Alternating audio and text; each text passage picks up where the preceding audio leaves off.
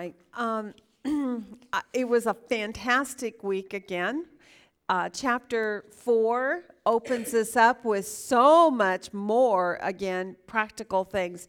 We were hitting some really practical things in chapter 1 and 2 on Paul demonstrating to us what was going on in his life and how God was using that and how he was being cooperative with God and how, of course, he was rejoicing in it, which is what the major theme is of our book, that we should rejoice in the Lord always, regardless of our circumstances. So we see that in chapter 1, and in chapter 2, then he spurs them on to an extension of understanding your personal debt to God in a way of saying it. It's a responsibility as covenant partners with God that we honor him and put him first, right? As he always honors us and puts us first. And then in chapter 2, he says, now take that to the next step, and that is, as brothers and sisters in Christ, you have a debt to one another as well. You have a responsibility to put the needs of others above yourself, and that in doing this, then you truly are going to honor the Lord, and you're going to bless the brethren, bless the household of faith. And this is what God says, then basically live your life for others, putting the needs of others above your own. Now, 3, he talks about that which spurs us on. Now, you tell me, what did you learn back in 3? Because we're just coming out of chapter 3. What did you see in chapter 3 was that overriding message, and how did you title that chapter 3?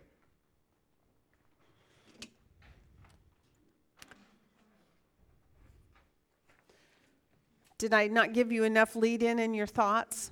I was hoping to get the juices in your mind going here a little bit. We'll oil the joints a little bit with some thoughts. Let's go back. Rejoice in the Lord always is our major theme.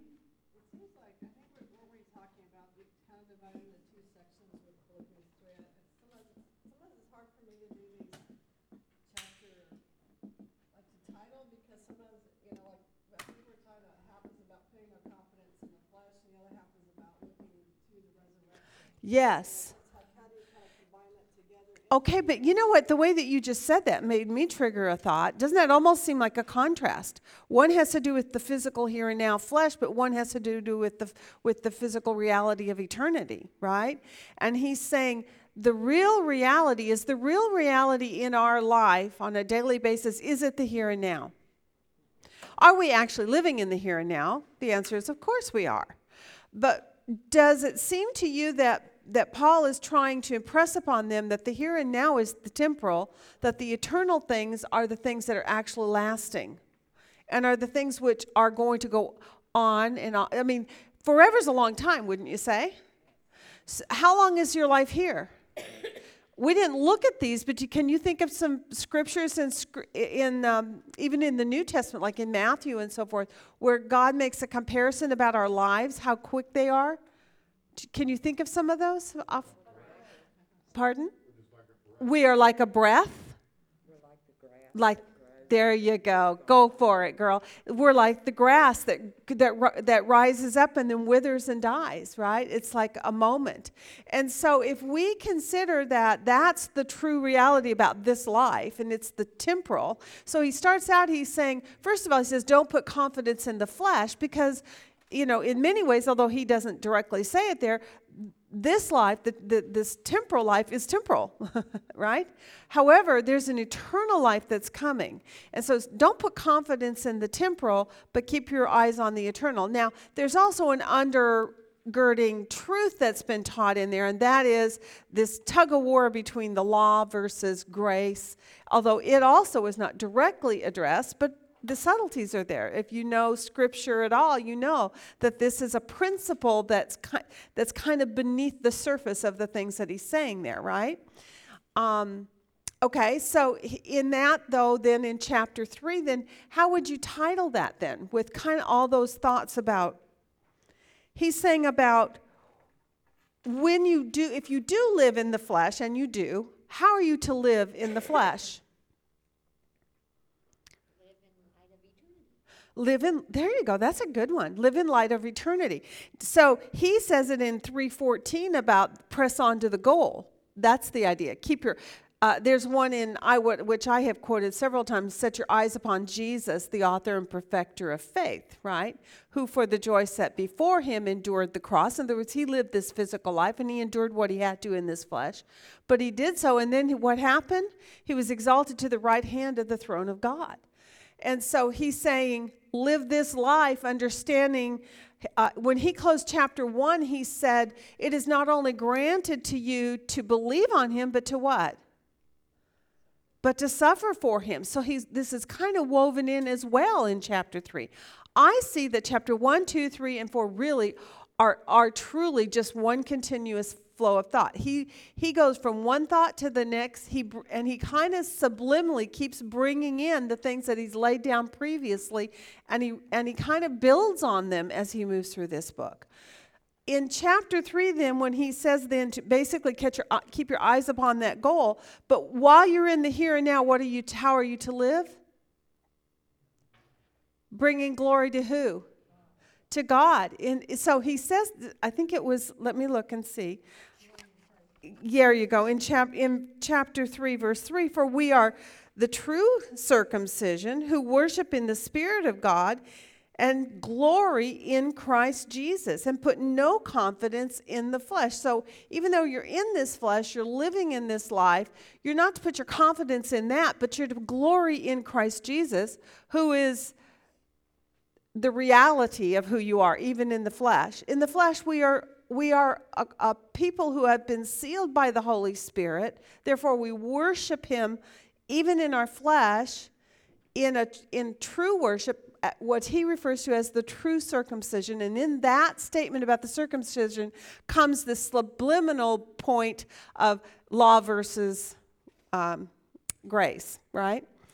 Okay, so chapter 3, give me a couple of titles on that. How have you titled chapter 3? Okay, glory in Christ Jesus.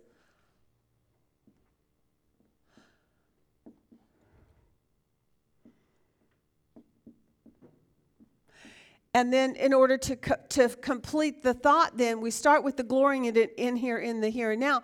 But why? What is it that's motivating you to glory in him? For the upward call in Christ Jesus. That's good. Excellent. For the upward call.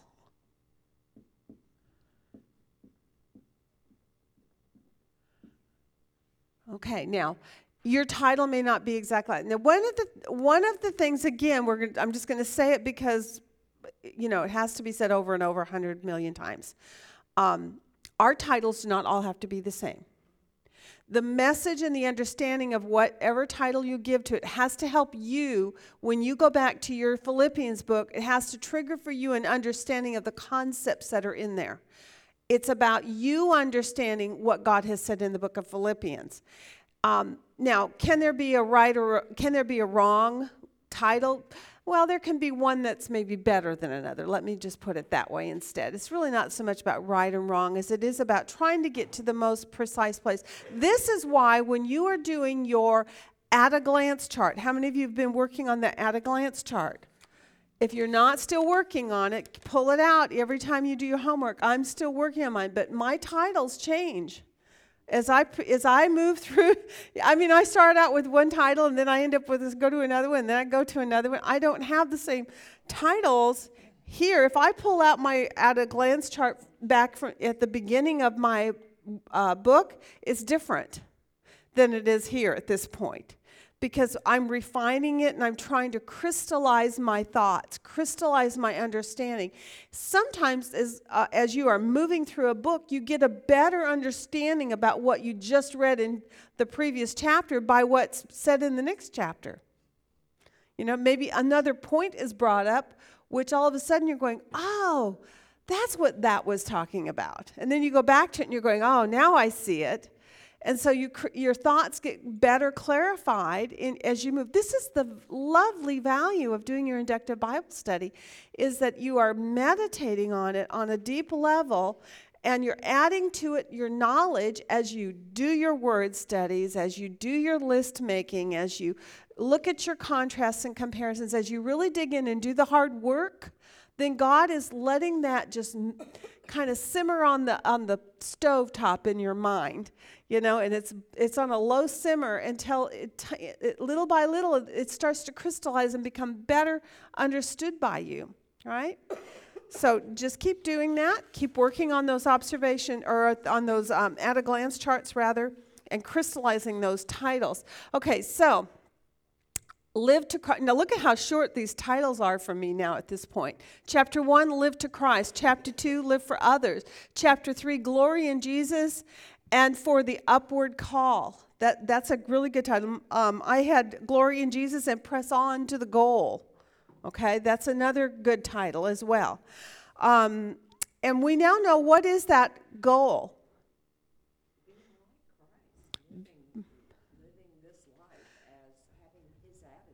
In chapter 3, it really does have kind of 2 points to it, doesn't it? It's about living this life and about looking for what's coming ahead. It's a combination of both. It's not just one without the other. It's really a blend of the two, living in the here and now with eternity in mind, right?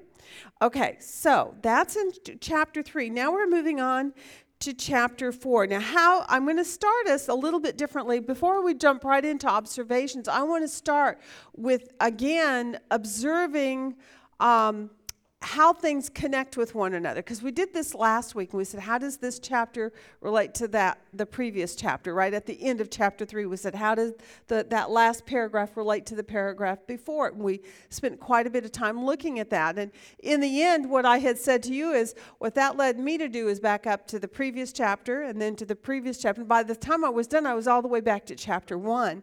Right? And they just one linked to the other. And it really kind of showed you the beautiful flow that this author really, under inspiration of God, this divine inspiration is so miraculous that it just has this beautiful flow that it is really not disjointed. So in chapter 4, how does it begin? Oh boy, here we go again. There's an opening of a therefore. Now, when we have a therefore, what does that tell you? Yeah, it means you're going to have to go back. So when you go back, how far back do you have to go to the start of that thought? This is a clue, because after he said, my beloved brethren, in this way. There you go, exactly. So what way are we talking about? That's where we go back and find out the way. Perfect. Which is put no confidence in the flesh, but in Christ Jesus. Okay, very good. Therefore, 4:1, this takes you, okay, so let's put this up here. It takes you back. I put even just 3:17 to 21. Whoops. That kind of, is that enough? Kind of? It's pretty close, right?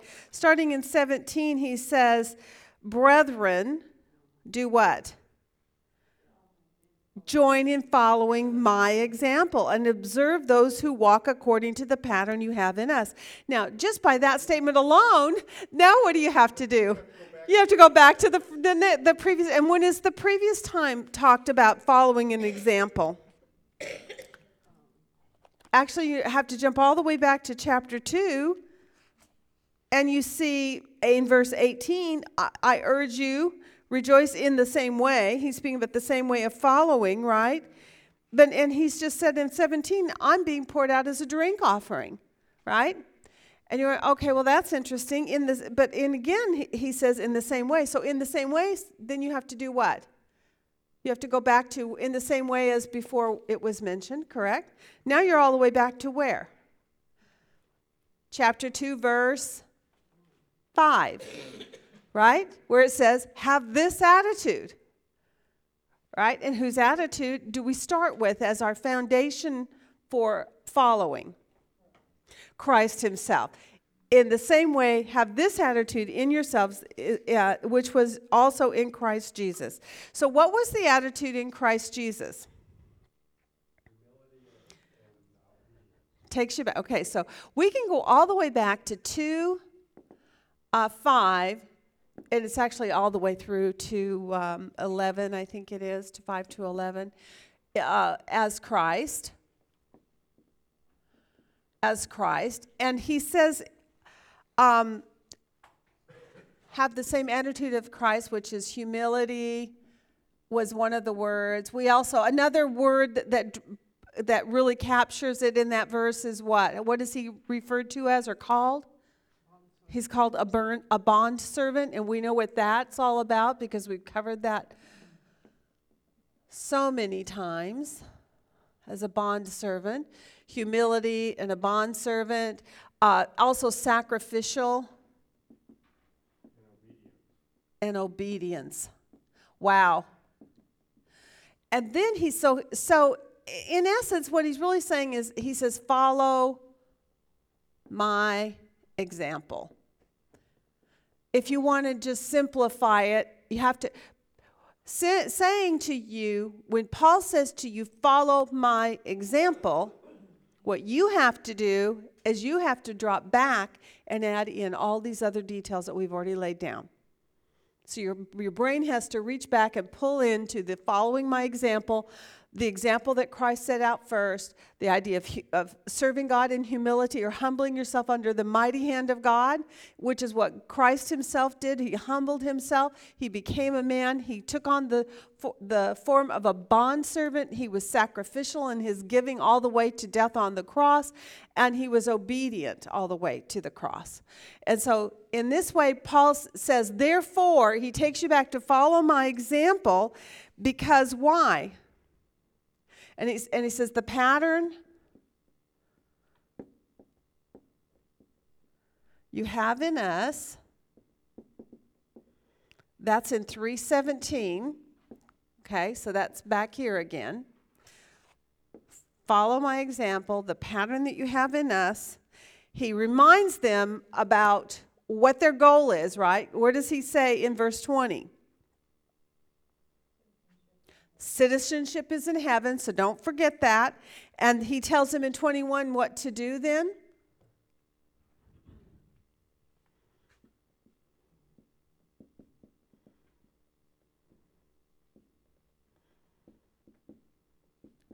Is in heaven, and then what does he want us to do? Eagerly.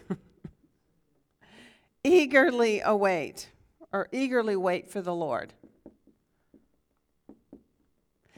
Interesting how this subject of the Lord's coming and of the resurrection from the dead and of the eternal glory that we're waiting for one day to come, all this keeps coming up over and over. And how does he use those references in this book? What is his purpose in bringing them up?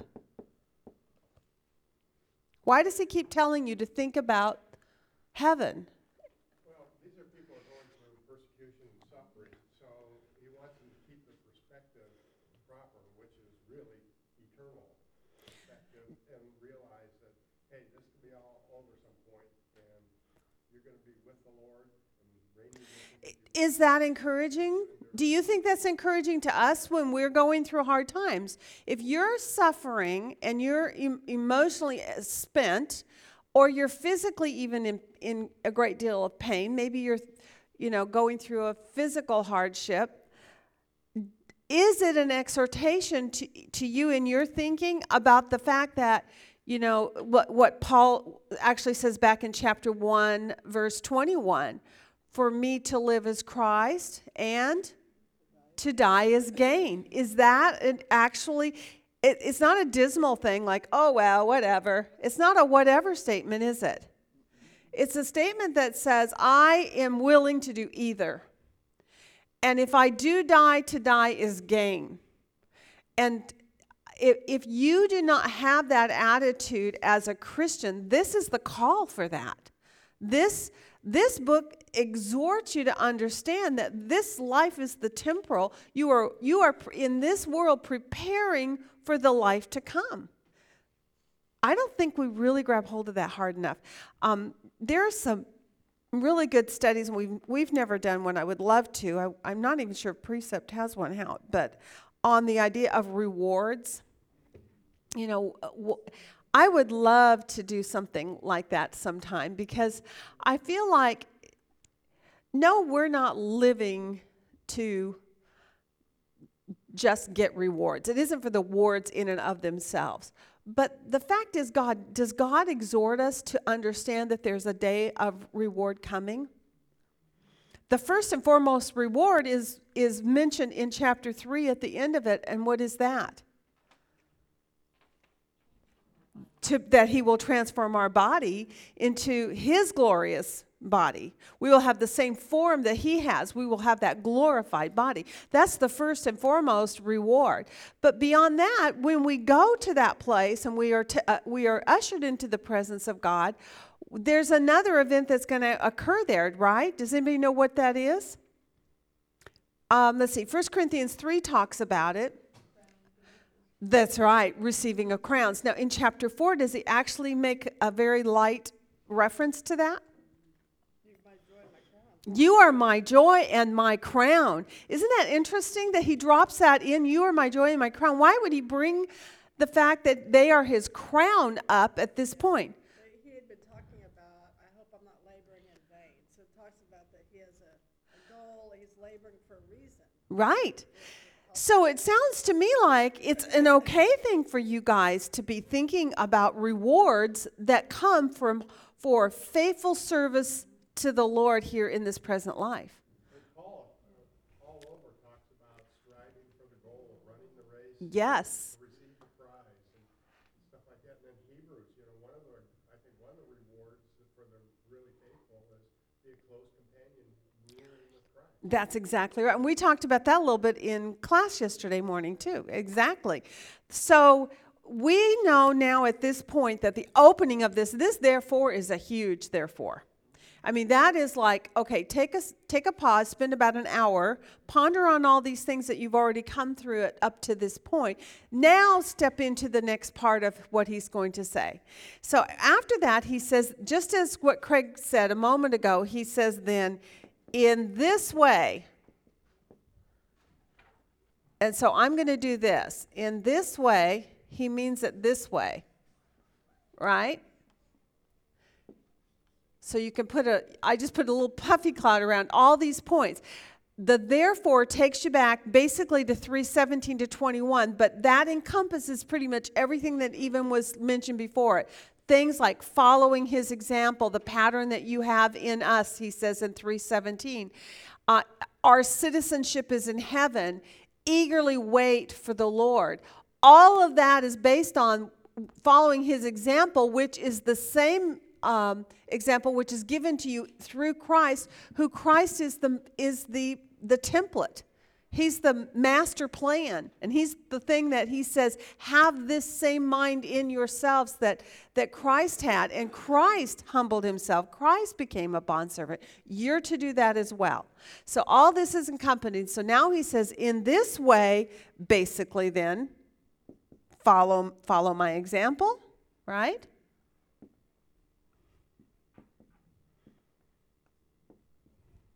And remember the goal that lies ahead.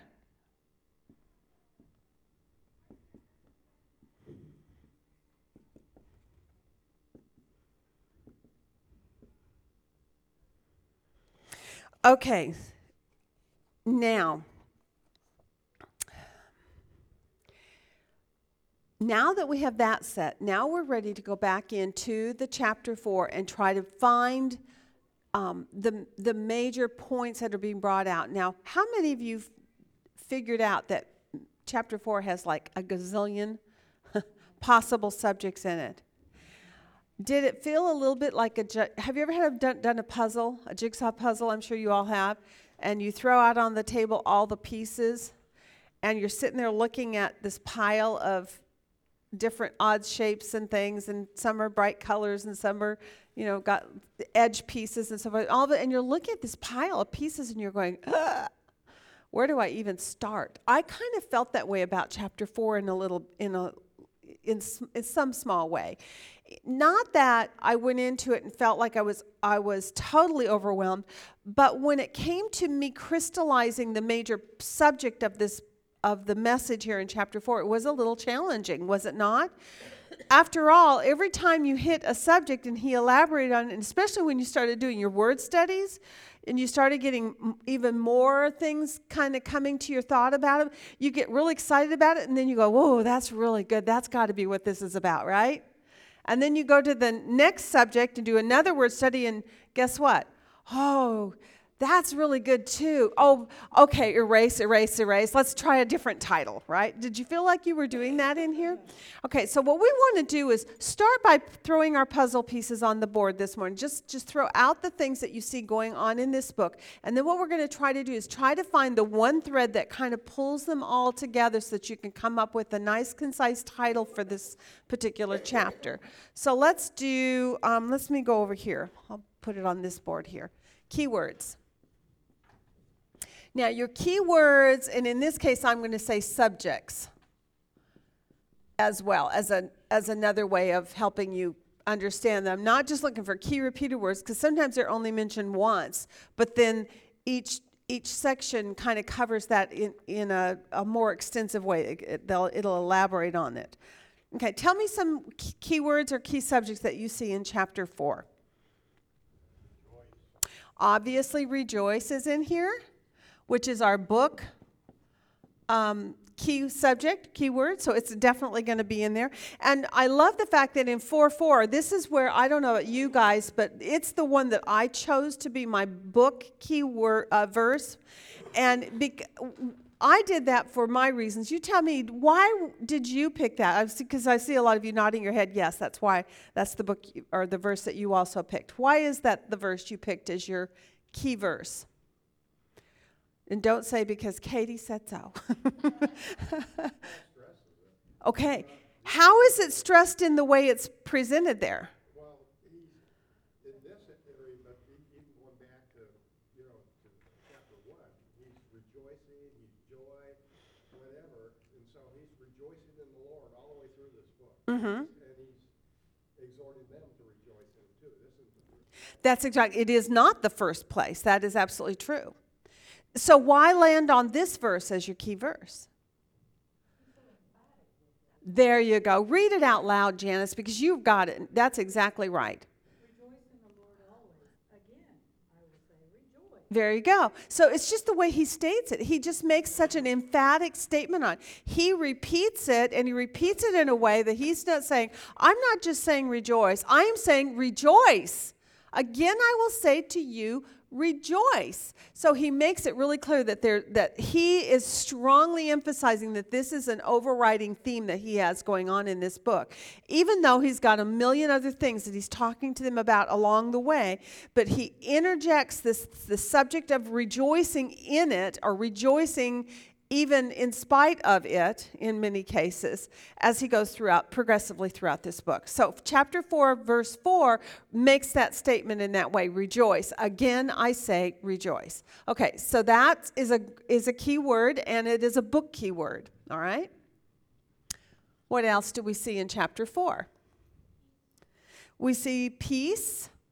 I was going to say, even though it's only mentioned once, the peace of God, I think it kind of ties all in. Isn't it interesting how the peace of God, when you start thinking on that particular subject, and if you did any word studies, I don't know if you did, or if you did any cross-referencing about the subject of peace or the peace of God, which she didn't ask us to do, but if you did anybody do that? I looked at the peace of God, and I Okay. found it. Okay. Anyway. When you look at these words and their definitions, often what they do is help you to just kind of. So I remember, so when I looked at the peace of God, it had to do with the Jewish Hebrew thinking of wholeness. Oh, interesting. God, wholeness, and it's like it said it was a customary Jewish, greeting.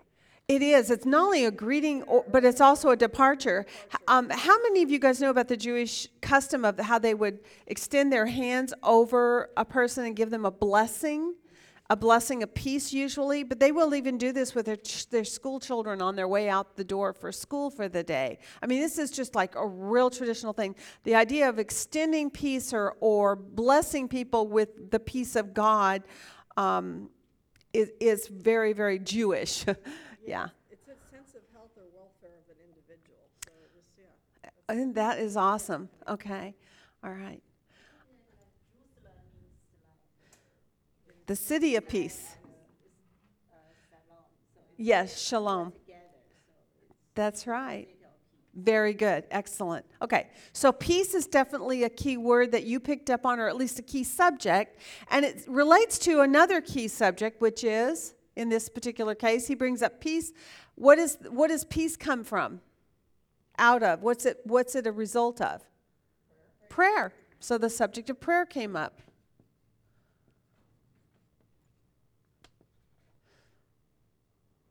All right. Any thoughts on that? Well, we'll get back to it. Okay, let's move on. What else? I like to be anxious for nothing, because again, these people are going through the same kind of suffering and trials that he's going through. And to say, be anxious for nothing. Right, which implies that what was going on for them? That they were being anxious, right? As a matter of fact, some of the commentaries I read say that in the original language, be anxious for nothing can actually be stated in this way: stop it.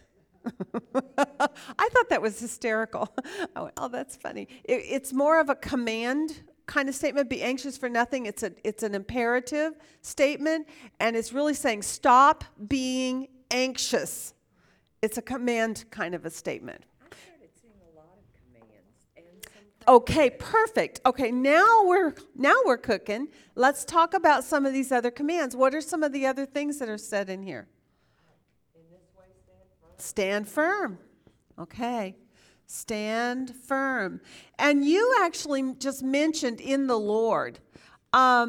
I don't know if any of you picked up on it as I did. Now, we know we always mark God, Jesus, the Holy Spirit, right? But did you guys notice how many times that phrase, in the Lord, is actually in this particular chapter? I did too. It was like, and also, right, which is another way of saying in the Lord, right? He says, rejoice in the Lord always. But he said up in verse 1, stand firm in the Lord. And in number 2, he says to do what? Live in harmony in the Lord. So again, here's another word, the idea of harmony. And the command is live in harmony. I'm just putting the words up for right now, okay? All right, live in harmony, stand firm in the Lord, rejoice, right? You know, those are two ladies, though. That get the rest of, this present age gets to read about two ladies. Poor, I know, it's so sad. You know what, I got to tell you though, I in my own personal life, I think of times when there have been arguments or disagreements between myself and others, and I think as you get older, you do get more sensitive to that. You learn that it's just not a pleasing thing to the Lord for this kind of disunity to be going on in the body of Christ. So we're going to elaborate on that just in a few more minutes. We'll expound on that when we look at our word studies, because these were some things that we looked up. All right. What about other subjects or other commands? Okay, the idea of a gentle spirit. And that was, again, another word that we looked up. We can do kind of some contrast while we're here. Interesting to me was, I was contrasting the gentle spirit with the wrong things until I did my word studies. Did anybody of you guys kind of discover that once you did your word studies, that you were actually perceiving it through English thinking, and that you had to change your contrast list? Did anybody else do that? How many of you did contrasts? Yay! Okay. I thought it was really interesting. What did you contrast that gentle spirit with? See, when I first did it, I don't want to put anyone on the spot. I'll tell you what I did, how I messed it up. I did your gentle spirit versus being anxious. And I had contrasted those two things. Well, I did, because to me, if you're not anxious, then you have a gentle spirit, right? That was my thinking on it. But once I did the word study on it, I found out that that's not it at all. That's not what he was saying. What was he talking about the gentle spirit being contrasted with? Did anybody figure that out? Well, gentle was like someone who's being reasonable. Aha! Aha! Isn't that amazing? Now, when you did your paragraph divisions, did that change where your paragraph divisions went? See how then now what you have to do is your paragraph has to include the exhortation for you to have a gentle spirit has to be contained within that same paragraph where the disharmony is going on. Did you notice that? I noticed that, and I think on our observation worksheet, it kind of gives you a dark bulleted place where you're kind of supposed to see that as a marker for division. But once I saw that word study, I went, oh my gosh, this first paragraph, this has to go from 2 all the way down through 5, rather than stopping up above that, where before I was putting the gentle spirit in with the prayer stuff. And that's not where it belongs. Isn't that interesting? I thought that was, oh, come on, guys. I think that's pretty cool. See how much you can get out of just a word study, how much it can help you clarify really what the point was and what he was saying. So in this contrast, let's put this on here. Basically, the word is then disharmony. Actually, the translation of gentle spirit is probably not the best translation. Gentleness, which some translations have, is probably a little better. Okay, but tell me by definition what that's speaking of. Because I did do the word study on it. Uh-huh. I know the English says gentle spirit, and I think that's why the idea of being anxious, not being anxious, made me couple it with the gentle spirit. But as it turns out, that wasn't what it was at all. Okay.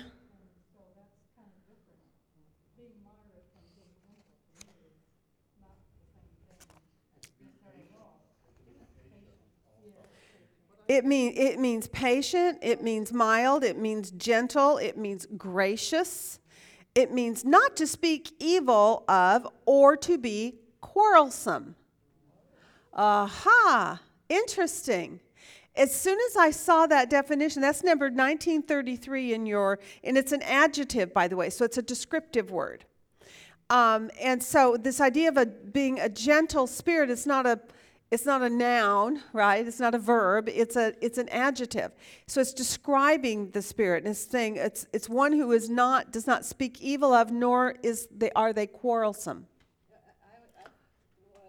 My definition says mild, forbearing, Yes. fair, Yes. reasonable, and this is a good word, yielding. Yes. It makes me think of consider others as more important than yourself. Yes.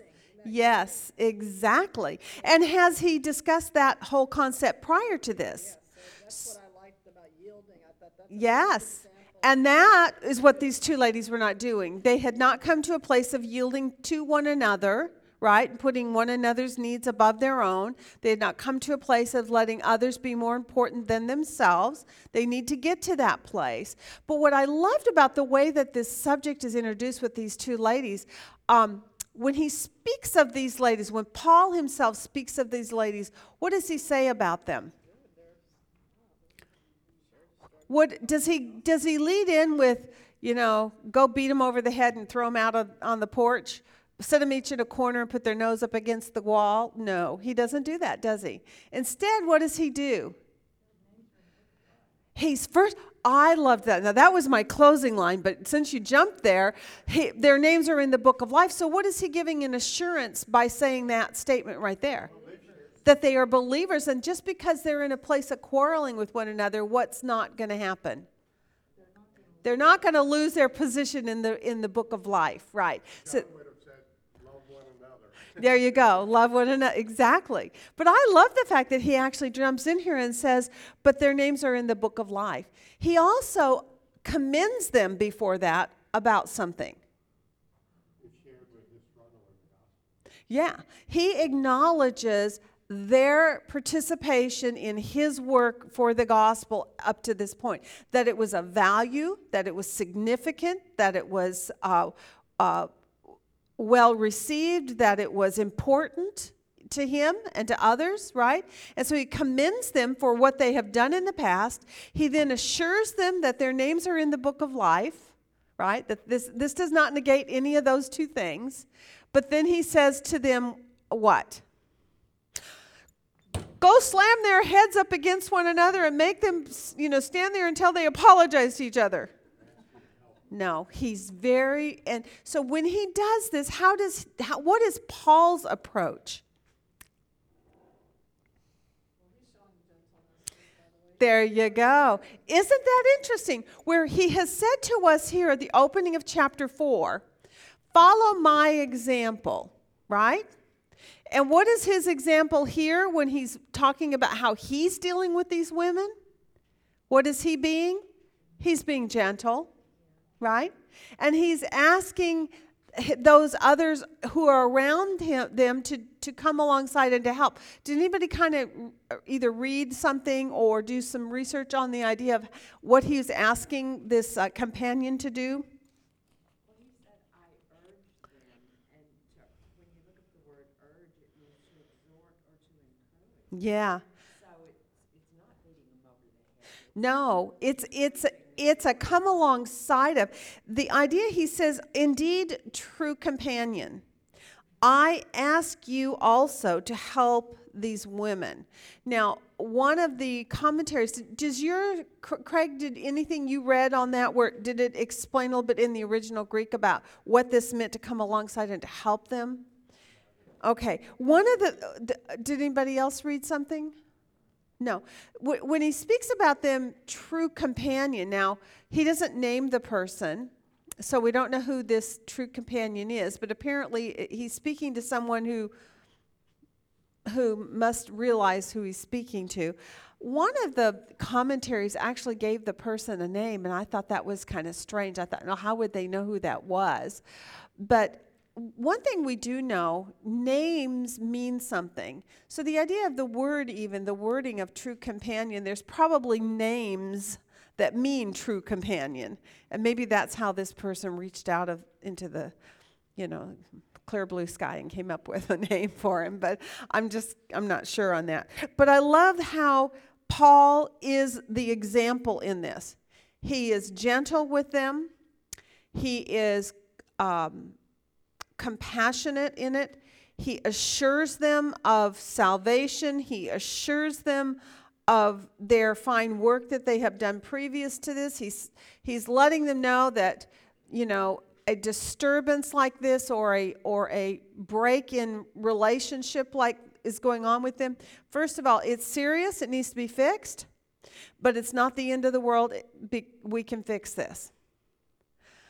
Whew. Isn't that good to know? Because do these kinds of broken relationships occur?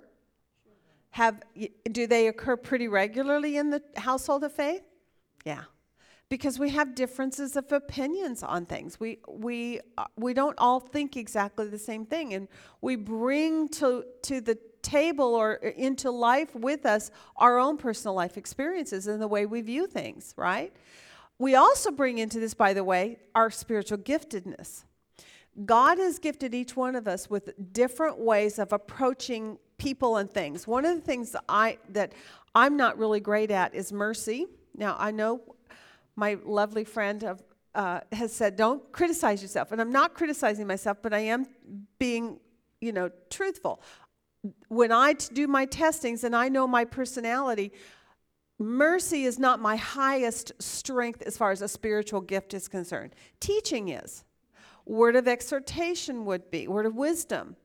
I'm a little bit of a prophet. I'm much more pragmatic. So the way I deal with people and issues is I would come to the plate and I would say, does it hurt when you do that? Yes.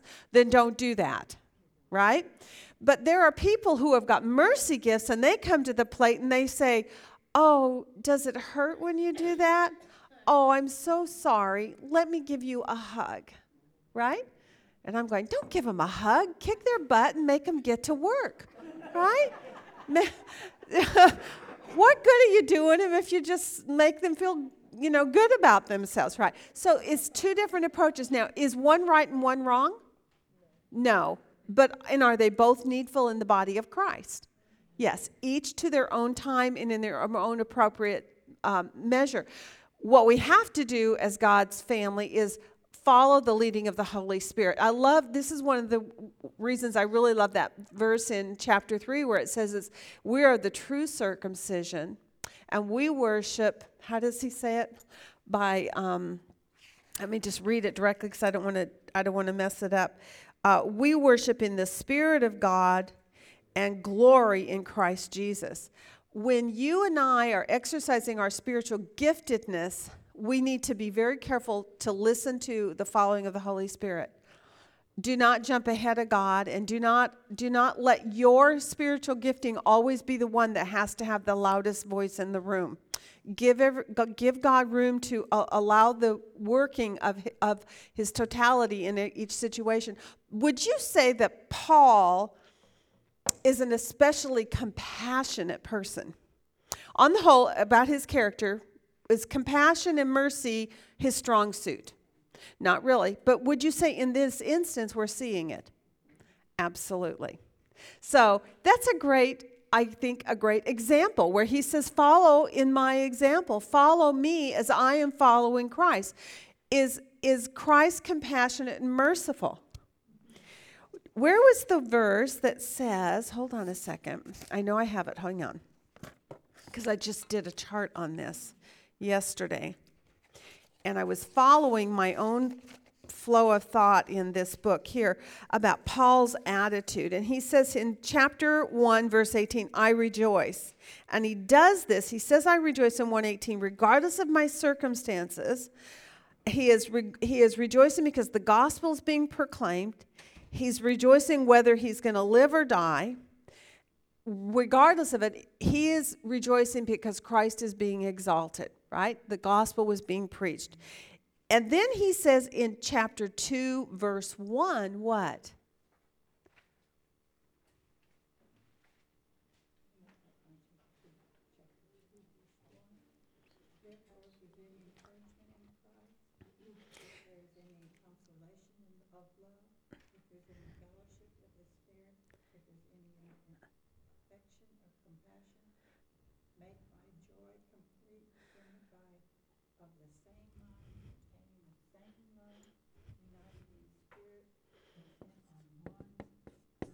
Wow. Would you say chapter 2, verse 1 kind of is a great springboard back to looking at how Paul is being the example? And he said he has already laid this down in chapter 2 that where he tells them if there is any love, if there's any, he says, be of the same mind with one another in this. If there is any encouragement in Christ. Well, is there?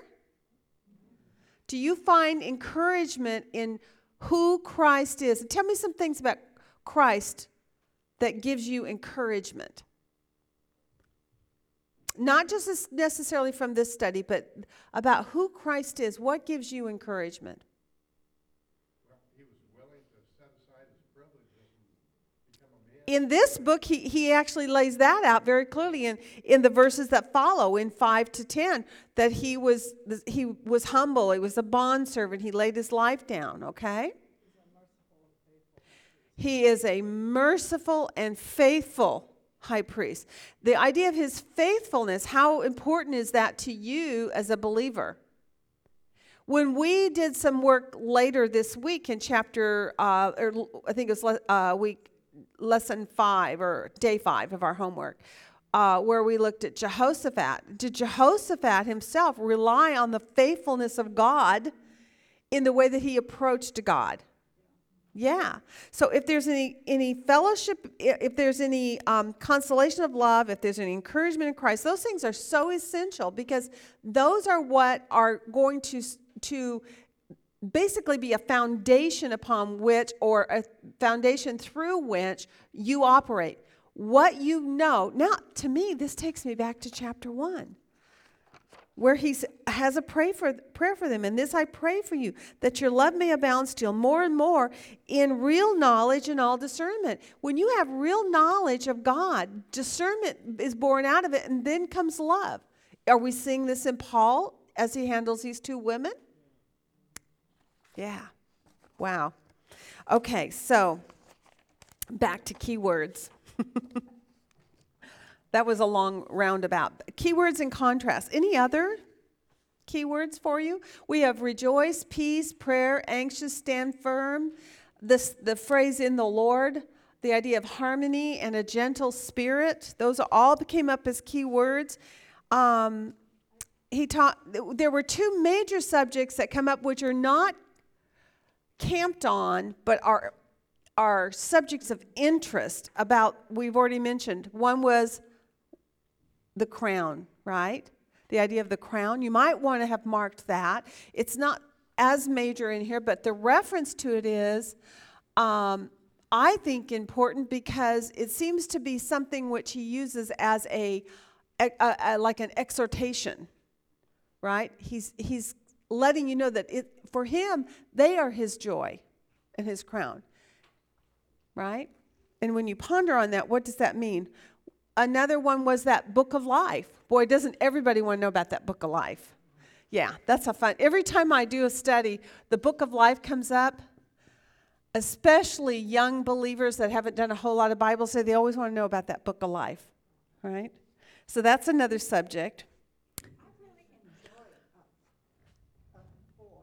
Me too. Instead of just writing the paragraphs, I just wrote these little things that told me to do, Very good. Let your gentle spirit be anxious for nothing. Peace of God guard your heart, live in harmony, stand firm, There's a bunch of verses in here you could almost memorize this whole chapter. It'd be a great verse to memorize. This was very encouraging, positive for me, Mm-hmm. to read those things. Instead of putting paragraphs, I just wrote those things on the side. Mm-hmm. I thought, this is a beautiful. But you know what? When you wrote those, you're saying you didn't do paragraphs. I'll bet you in your list you did paragraphs. But I just thought Yeah. this was a beautiful chapter. A chapter to, when you're down and out, this is a chapter to read. Yeah, it absolutely is.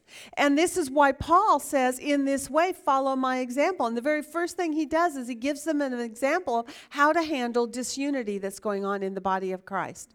And he does it by exhortation. I mean, there are some processes here. I almost wonder if there are other passages, which I didn't go and look for, but if there's other scriptures where it talks about how you correct people and how you maybe correct or rebuke sin, or how you even confront people who have wronged you. I mean, I'm wondering if some of these steps are actually in what he does here.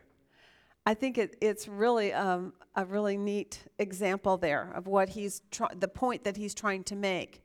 Some of our work is outside of the household of faith. It is the gospel message. But sometimes the work is right within our own midst. And that is to teach one another the truths about who God is and how he wants us to live. And here we see Paul demonstrating that. The value of these women, you don't just throw the baby out with the bathwater. When problems come, you don't just write people off. You work to draw them back into a harmony and unity with one another, right? Okay, so what about contrast? Tell me some contrasts that you have. So, go ahead. Very good. Or be anxious versus peace. Yeah, okay, the peace. Well, actually, I did those two, and I added one more in there. What is in verse 8 as a contrast to being anxious? Pardon? That's right. Dwell on these things. What your mind dwells on is a contrast to the idea of being anxious. If you're anxious rather than dwelling on what is listed there, then that's a contrast. So interesting, huh? So that's in verse 8, this is in verse 7, and this is verse 6. So 6, 7, and 8 give you a contrast to what started in 6 with the idea of not being anxious for anything. So what is the first and foremost antidote to anxiety, this kind of being anxious? Prayer. And prayer, obviously, trust comes out of a result of that. And part of it has to go back to the idea of is there any consolation in Christ Jesus? Do you find that in him there's any hope, any love, any compassion? And if you have that trust, it's because you've based it on knowledge of who he is, right? Any other contrasts? Okay, contentment versus?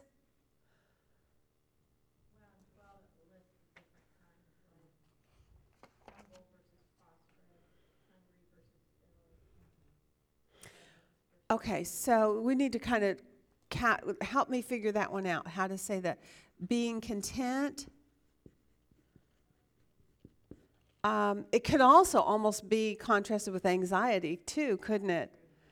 Well, he's saying be content in whatever circumstances, and then he goes to list the various circumstances.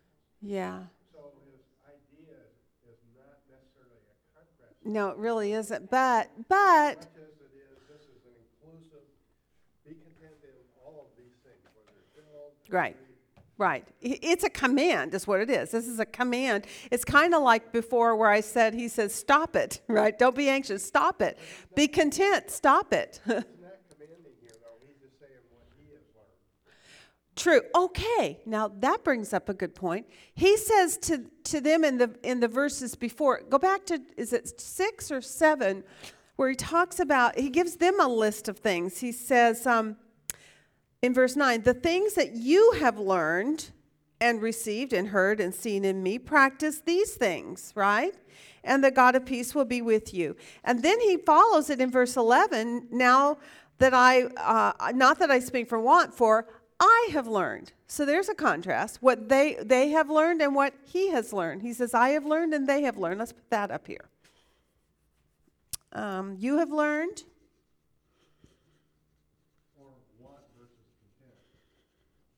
And that's in 9, and what I have learned. They're not exactly a contrast. They're more of a comparison or just saying that you've learned and I've learned. We've both learned. And when he makes this statement about what he has learned, and he directly follows it with them telling them that they are to practice the things that they have learned, what do you think his point is in doing that?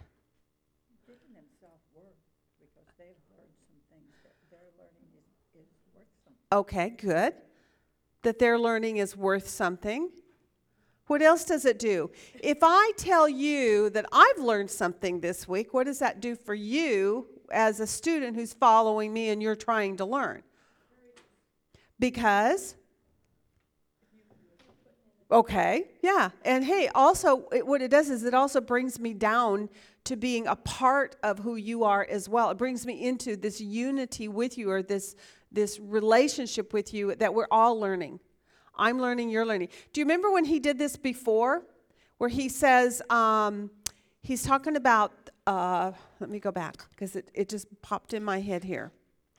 In verse 12, he's talking to them previously about not putting their confidence in the flesh and beware of these things and so forth.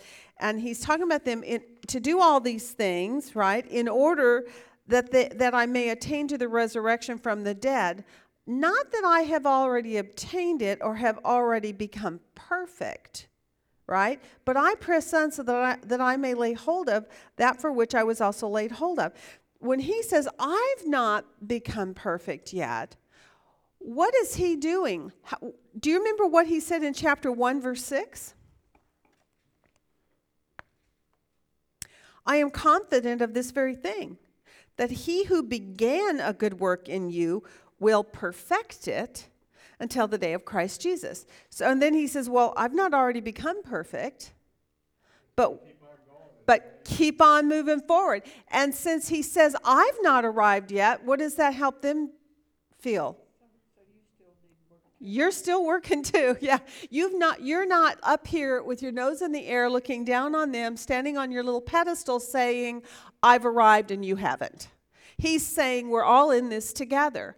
I am working towards perfection, meaning God is working his perfection in me, and he will continue to work in me until the day of Christ Jesus, or until the day I stop living, and he takes me to be absent from the body and present with the Lord. And then he's saying to them, I want you to also strive for that also. Reach out for that goal. So keep pressing forward toward that goal. And in doing that, what he says, I'm not there yet, you're not there yet, we're going on. This is a journey we're on together. He says the same thing here.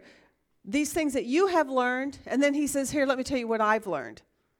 And he joins them, basically. Do you see that fellowship that kind of, he brings himself into equality with them in a way that exhorts them to say, you know what? We all are on this journey. And it doesn't end until life ends, until God takes us to be with him. And it's a progress.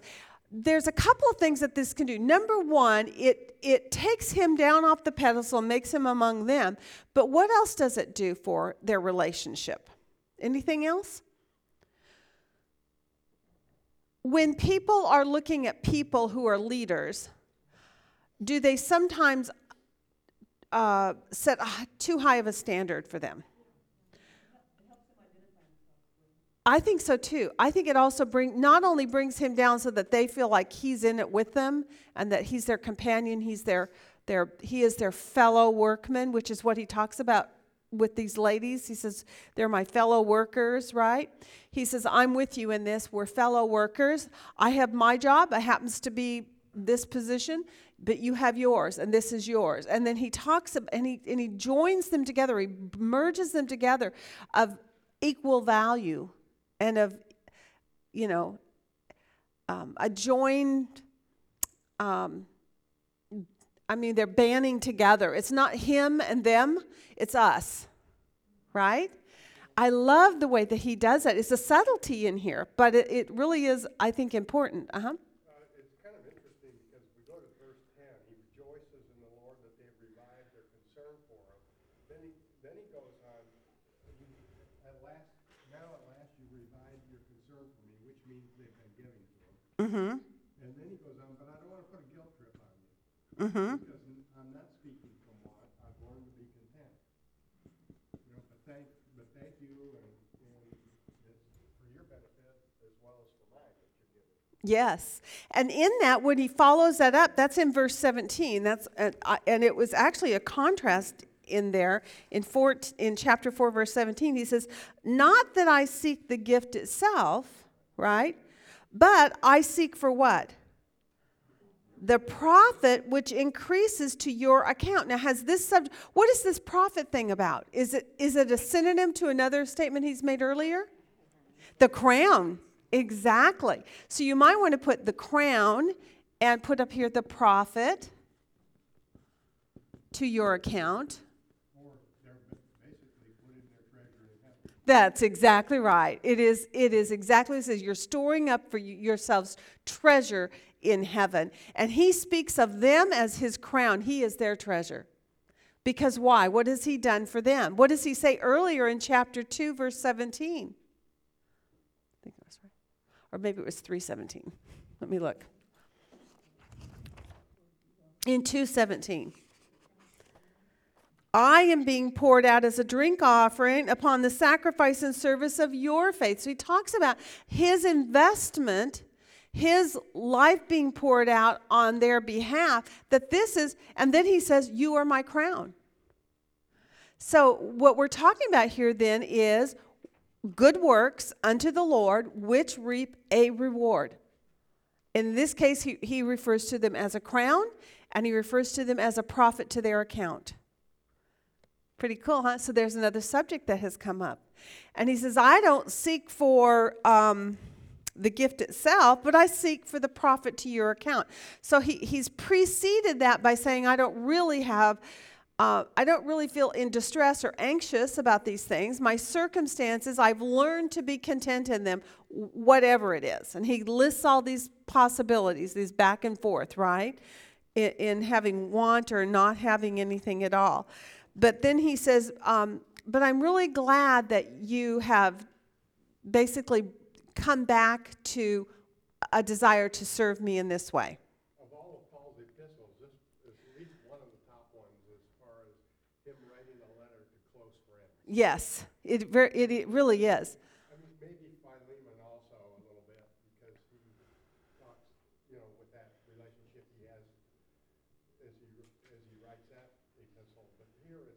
just get the impression these are close friends. Yes. They've been sharing things together. And he really says that through the whole book. I mean, he starts out right at the very get-go. He talks about how they have been co-workers with him or laborers with him from the very beginning. He says their participation in the gospel from the very first day until now. And then sporadically through here, we saw him back in chapter 2. We talked about Epaphroditus and how he came to him with an offering and so forth. And now here in the closing, we see in the last half of chapter 4, starting at about 12, isn't it? Let me see. Yeah, 10 to 23 basically is almost like the whole end of it could be a closing.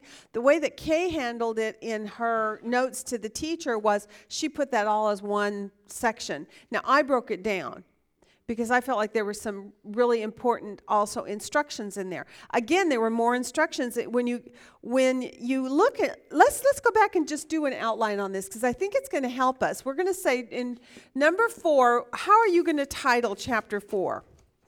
Now, here's what you have to do with chapter 4. Again, we got a bunch of thoughts up here, don't we? What is the one thing that links them all together? What is it that, what are the did any of you make a list of exhortations, right? When you did that, was there one that's kind of took all of them and put it underneath one umbrella?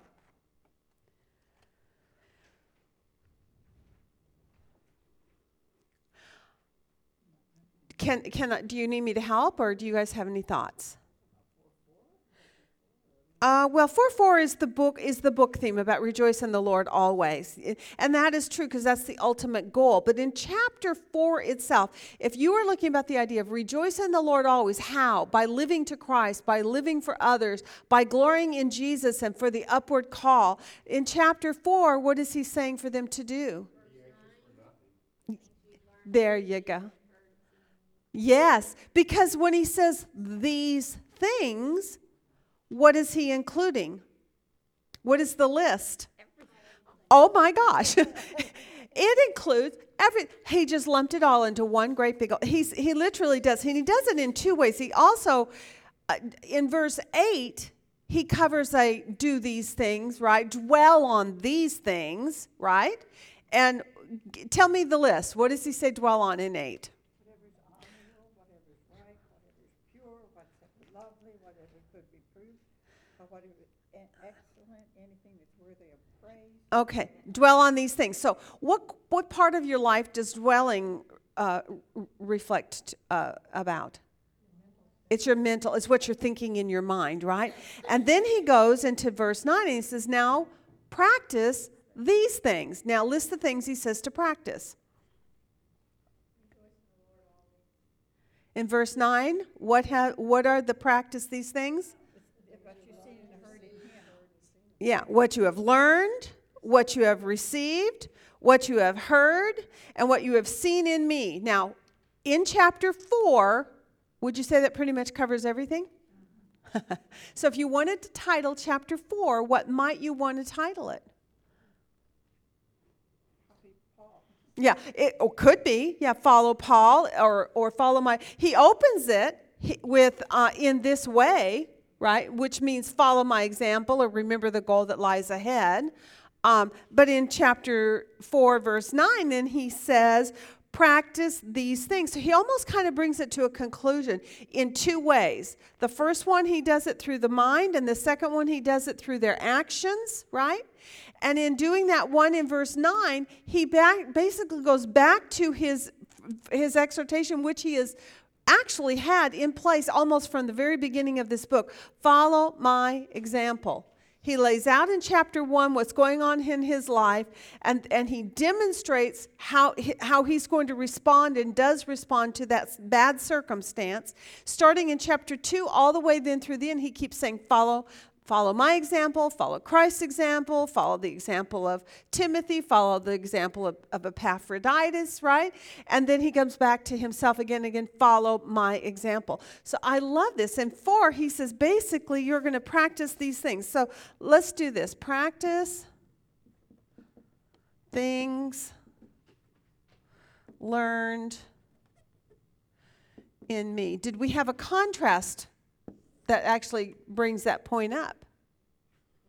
Yeah, in 9 and 11, what you have learned and what I have learned, these things. And so again, he's demonstrating to them what he's learned, and then they're to follow that. And who did he learn what he learned from? From Christ. Christ is the standard. And so if he's the do you guys remember my story about the standard? If I have time to do this. When I was in Greece, with Kay Arthur and their precept ministry on a trip to Greece. Do you remember this, Susan? It was such a cool experience for me. It was one of those moments where I really felt like the Lord reached down and spoke to me a little message, and it had nothing to do with what was going on around me. It was all just for me. So I loved it because it felt so personal. And we had gotten up to the top of this mountain, and we were about to listen to Kay do a lesson, and the agora was down below, and we could see the Acropolis. Am I saying that right? On the hill with all of the beautiful features that were up there, which of course are pagan temples, which it was beautiful nonetheless. So we're sitting at the top, and we're all supposed to sit, and there's like 200 people on this trip, so it's hard to find a place to sit sometimes.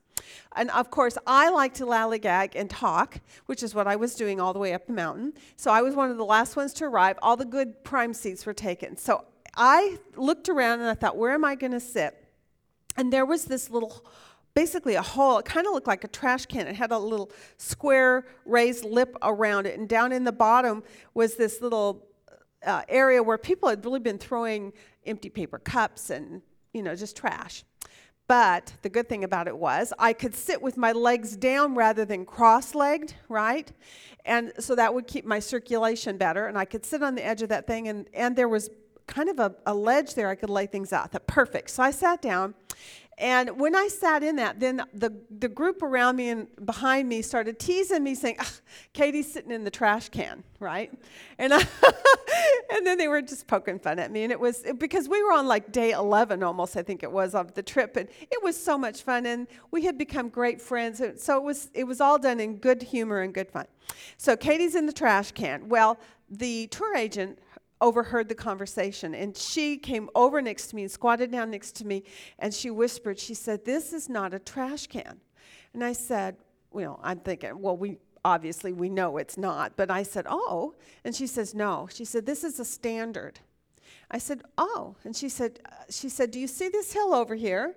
And she pointed. I looked, and she said, "They used to quarry out of here the clay that they would use to make clay pots.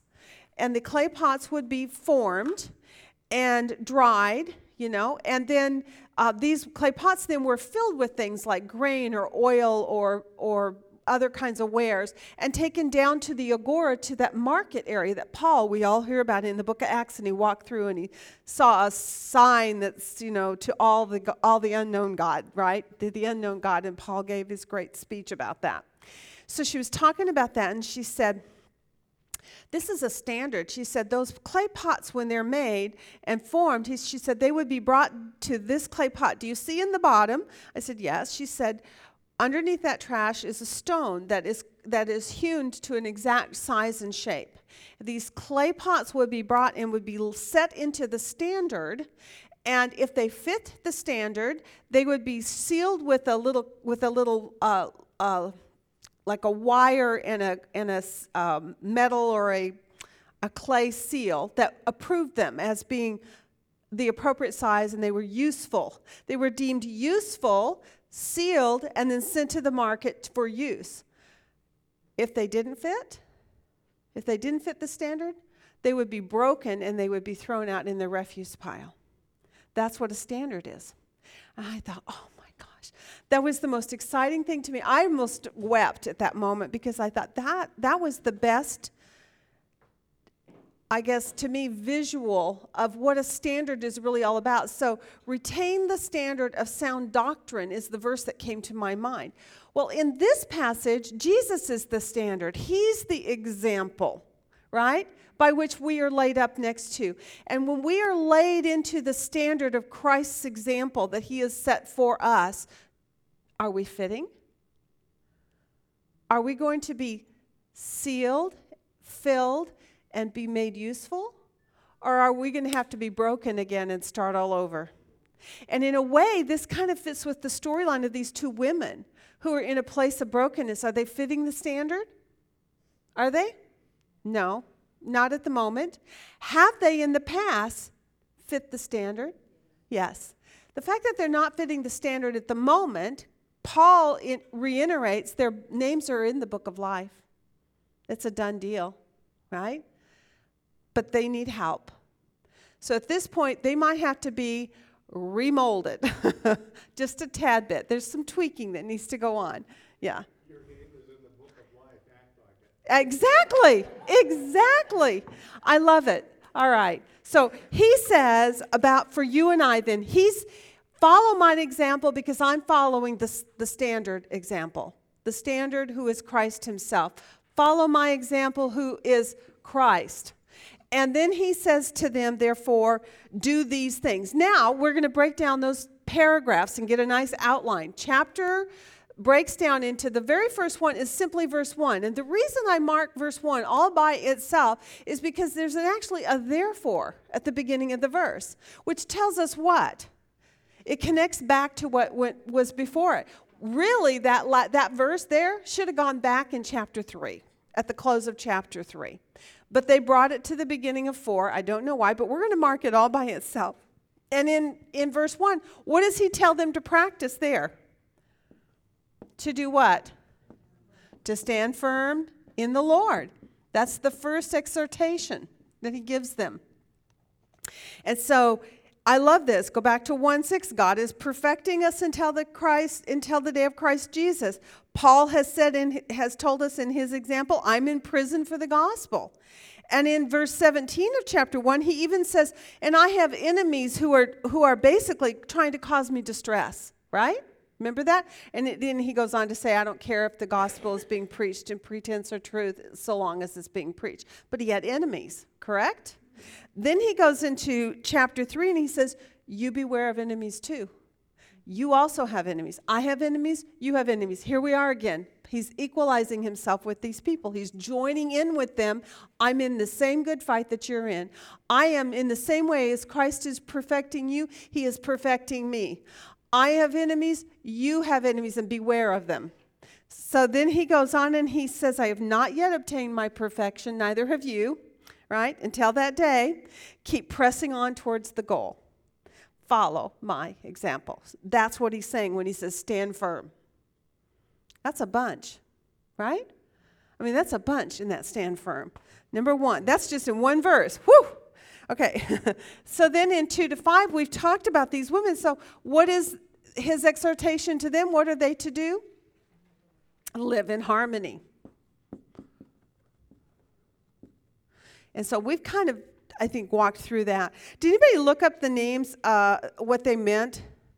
Euodias and Cynthia. I made her English. Did anybody look those up? This was a very interesting, just to give you a little insight about them, because as you know, names often, give you a description of the person just by their name, just like the names of Christ do so for him as well. Okay, Euodias means prosperous journey, one who has arrived, or someone who has gotten somewhere in her life. And basically, this indicates that she was successful and an achiever. Okay, so she was maybe a smart businesswoman or something like that. All right, now the other one is Cynthia, or Cynthia as I'm calling her. This means pleasant acquaintance, happy, good luck is another way. Her name indicates that she has a pleasant personality and is likable. Very interesting. 2 very different women. One who's probably real serious and a hard worker and achieves things. The other one is the one who makes you feel good when you're with them because they smile. They make you feel warm and happy because they're warm and happy, right? We need them both, right? I just thought it was insightful. Not that it really goes anywhere beyond that, but I just thought the insight on it was good. Interesting to me, though, is this. Did you notice how he says in following that, exhortation to them, then let your gentle spirit be known to all men. That's all in that same verse, or that same paragraph. But then he concludes it with what? the Lord is near. What is that saying? If the Lord is near is a book statement, then it would be in reference to his second coming, right? The day of the resurrection and so forth. But if it's connected directly to this, in which I think it probably more is, just because of the flow of thought here, when he says the Lord is near, what is that saying? He's present. Yeah. He is.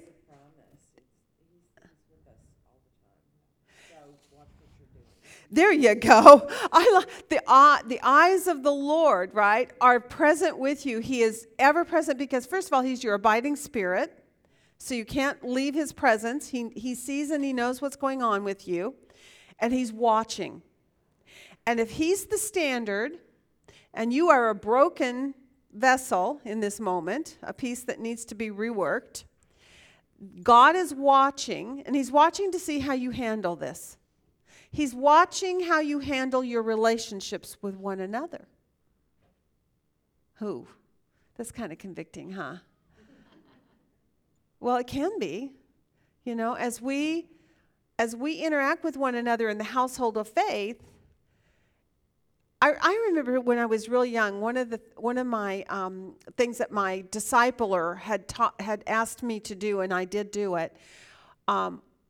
When I was first learning how to walk with the Lord, she said, take a photo of Jesus, something that you get out of a kid's coloring book or a postcard or whatever, a picture of Jesus, frame it, and set it on top of your television. Every time you turn the TV on, who do you see before you turn that TV on? The face of Jesus. What was that supposed to do for me? It was to remind me that the Lord is near. The Lord is watching, that the Lord is present. Although you shouldn't have to have a picture of that, but you know what? If you have a problem in any area in your life, whatever your area of life is a problem for you, that's a challenge because you tend to go into sin for some reason in it. Could be your computer, could be your refrigerator, could be, in my early walk with the Lord, when I was first being discipled, it was about training me to understand that God is watching. There was a song, be careful little eyes what you see, right? Be careful little ears what you hear. So there was this little tune that we used to sing in our group together. There were 12 of us, which was quite interesting, our leader and 12 of us, and she was discipling all of us. And this was some of the things that she took us through, and very practical. And I still remember them after all these years. And so put the picture on there. I think this is what he was saying right here. The Lord is near. He's watching. He's present. And remember, you give account to him one day for every word that is uttered, for every thought that's thought. Not that you can lose your salvation because your name is in the book of life. But there is still a day of account. And that, for us, we're not there, but the idea of the crowns, in 1 Corinthians 3, it talks about our works, our life, basically going through the fire. And what remains, there's a reward for. And everything else is burned up. Yes, I know. Yeah, it is a challenge. And then he gives you a solution, really, also. By going in there being anxious for nothing, but by prayer, do these things. So live in harmony. Then in 6-7, it's by prayer. Lift requests to God.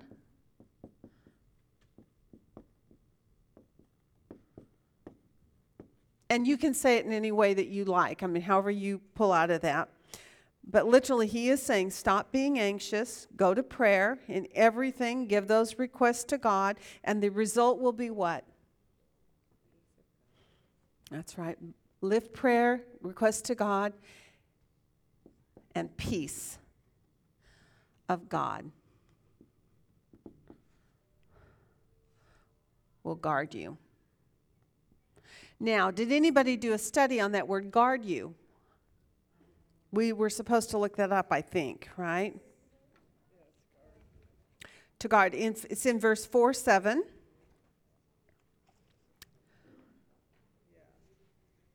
And I'm not getting my word studies up on the board. I'm sorry, but we're. Like the guard to protect with a military guard, Isn't that cool?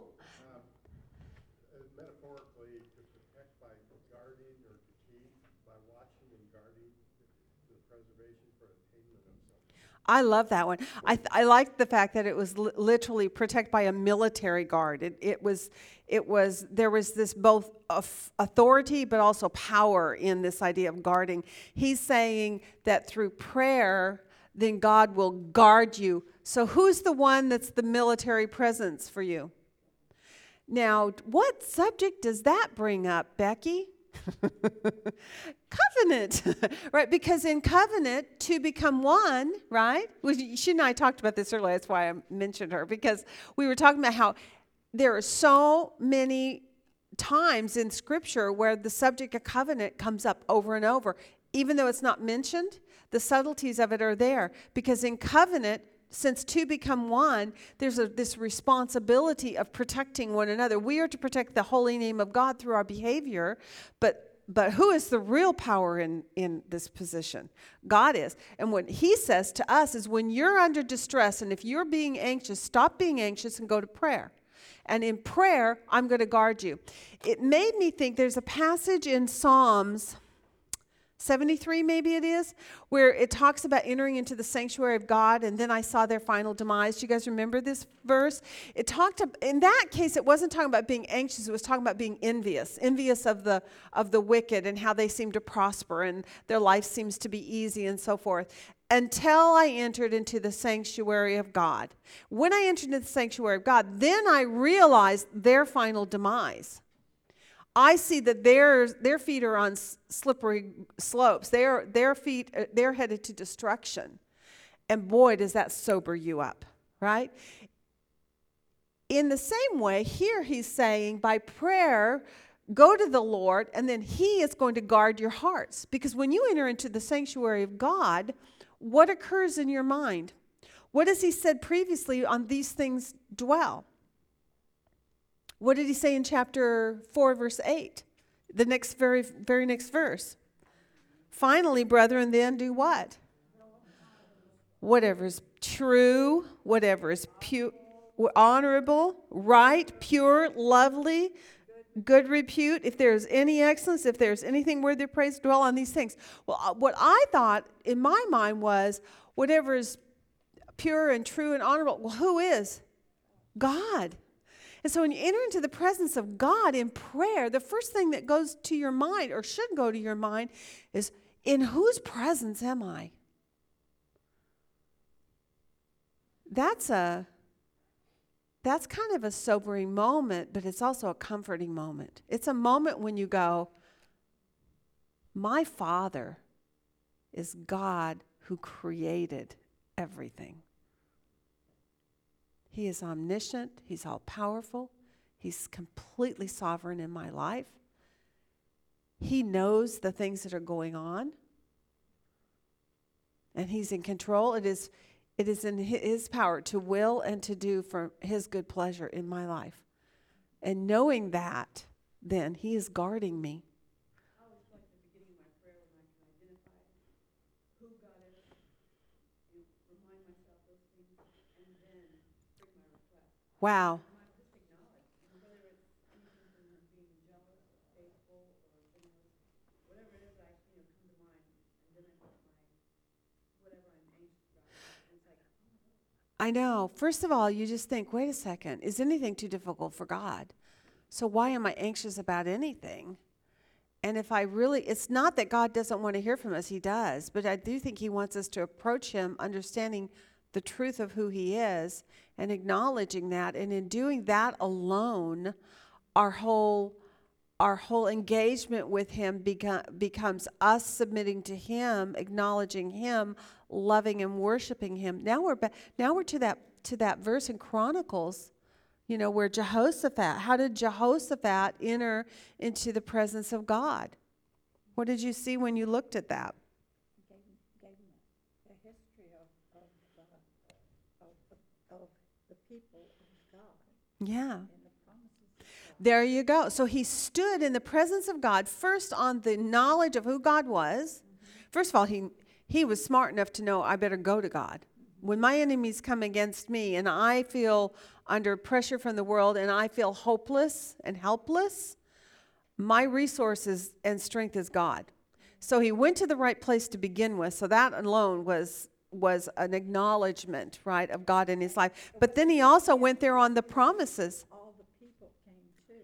Yes, and then he called the people. That's right. So he recalled God's word, and in doing that, he was placing his trust, basically, in the fact that God's word was both true and that God himself is trustworthy. That he counted on God doing exactly what he had promised. He was actually recalling a prayer that was made early when the temple was dedicated. Do you guys remember that? Solomon's dedication of the temple, where Solomon himself said, if my people who are called by my name will humble themselves and call on me, right? Then I will, and confess their sin, I will heal their land. All right, so he says, with Jehoshaphat, after he did this prayer, what was the next thing that you observed when you looked at that? The unfolding of those events. Was the next thing to run and go see what God was doing, or was there something else first? Moved in somebody else to give the answer and tell them not to worry. Right. And what was their response? In just the word, not the visible presentation of it, but what was their response to the word given them? They prayed There you go. They prayed and and rejoiced. And There the you- next morning when they get there, they were rejoicing and they sang praises There to you the go. Lord as they went out. There to you the go. place they were, and when they got there, everybody was dead. So do you think that's a pattern we should follow? That we lift our requests unto God, and then before we actually have evidence of God completing what we've asked or see any evidence of it being fulfilled in any way, shape, or form, what is the next step for us? Thanksgiving and worship. You go to that's what Jehoshaphat did. It said they sang praises and they worshiped before the Lord.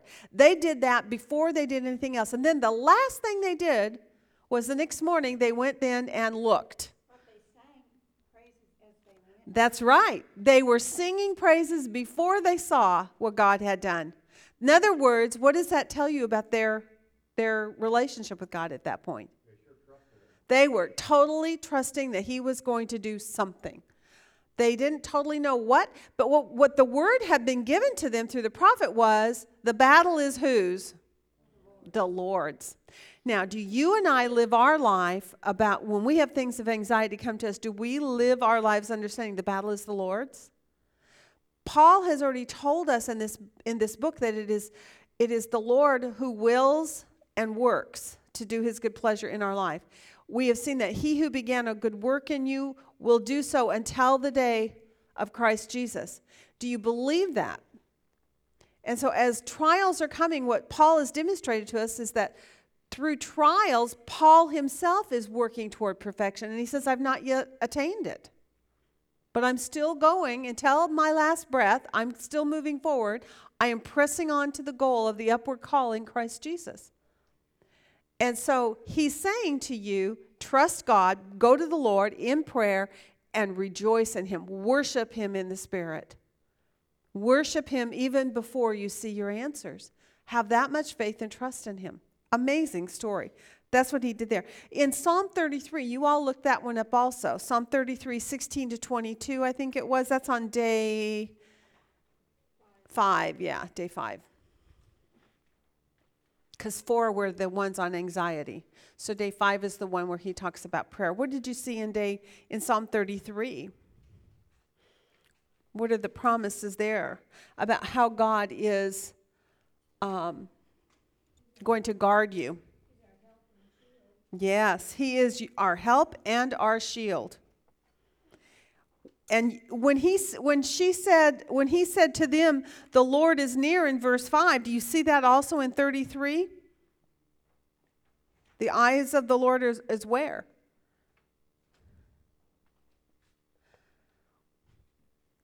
Do you see that in verse 33?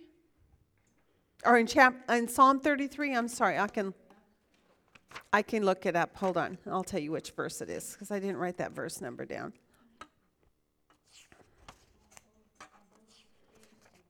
I'm sorry, say it louder.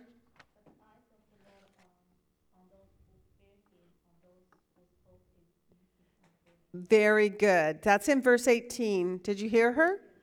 The eyes of the Lord is on those who fear him, on those who hope for his loving kindness, to deliver their soul from death and to keep them alive in famine. Our soul waits for the Lord. He is our help and our shield. For our heart rejoices in him because we trust in his holy name. So that verse was given to us as a demonstration again of how to handle anxiety. So Paul is saying, follow me. Do you think Paul had reason to have anxieties? Yeah. From the history lesson, the little bits that I've shared with you about this church and where they are in history and what's going on with them both politically and religiously in their world, basically, did they have reasons to be anxious? And were they legitimate reasons to be anxious? Were they? I think most of us tend to spend a lot of time on figments of our imagination for fear. but there are times when there's a reality for fear to come. I mean, when real literal crises come into your life, that there is sometimes a very good reason to have fear. God doesn't say don't have the fear, but he says when you have fear, what should you do?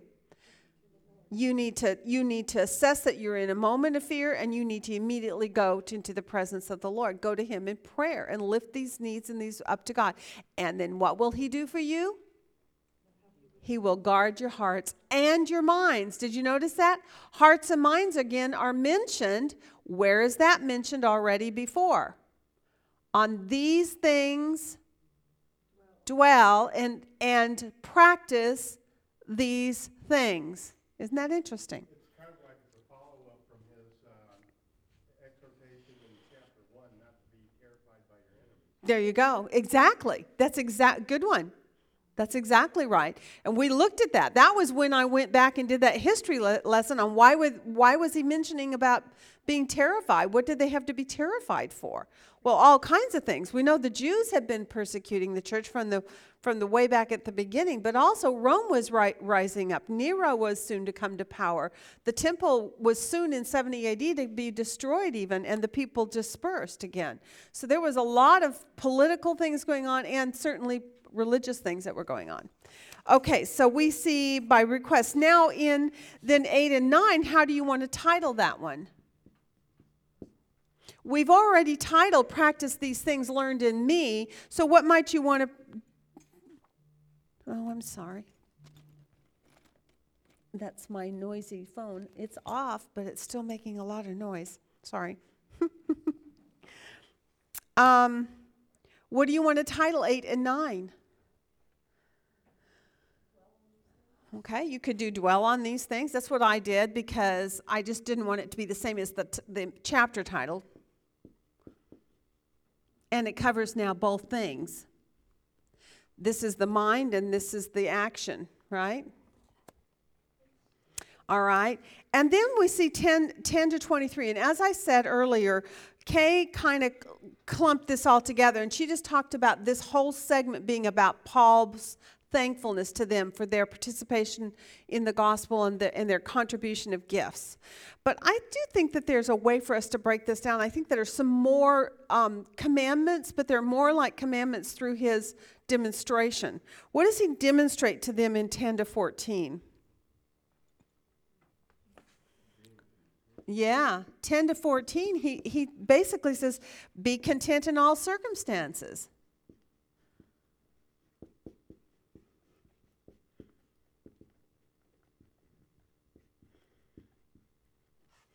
I've learned how to get along in whatever circumstance I am, but about what you're doing here, what?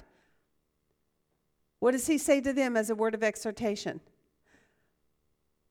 Does he say, I've learned to be content in everything, just keep your money, keep your gift? No. What does he say to them? Profit increases to them. That's right. and you've done well to share in my affliction. So he really exhorts them for their act of kindness, for their gift of giving, for their desire to work with him and come alongside of him. How many missionaries and other kind of ministries do we contribute to as in the same fashion? We may not necessarily have as close of a personal relationship with these places that we give to, but when you send your money, when you give, we're doing an offering right now for the Samaritan's Purse for Christmas time. When you give to something like that, do you understand that he's saying you have done well to share in that ministry? You've done well, and it will be to your credit. And he literally, that's where I got that contrast where he said,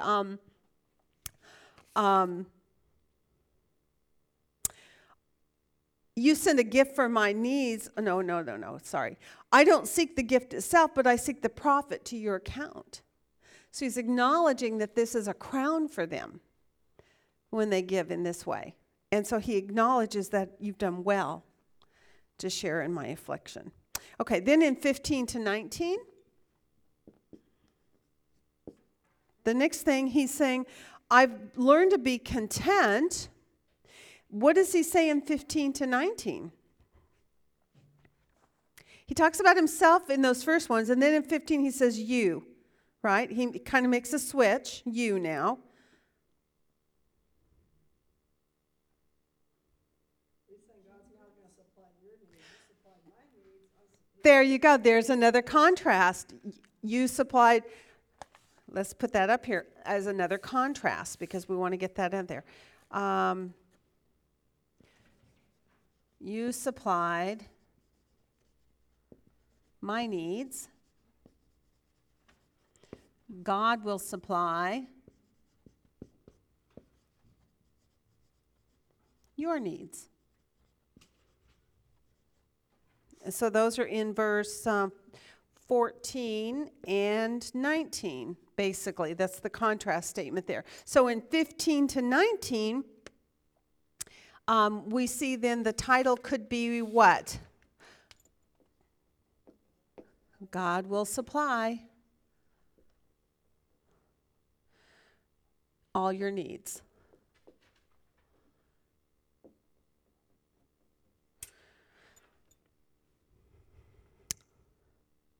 I love that.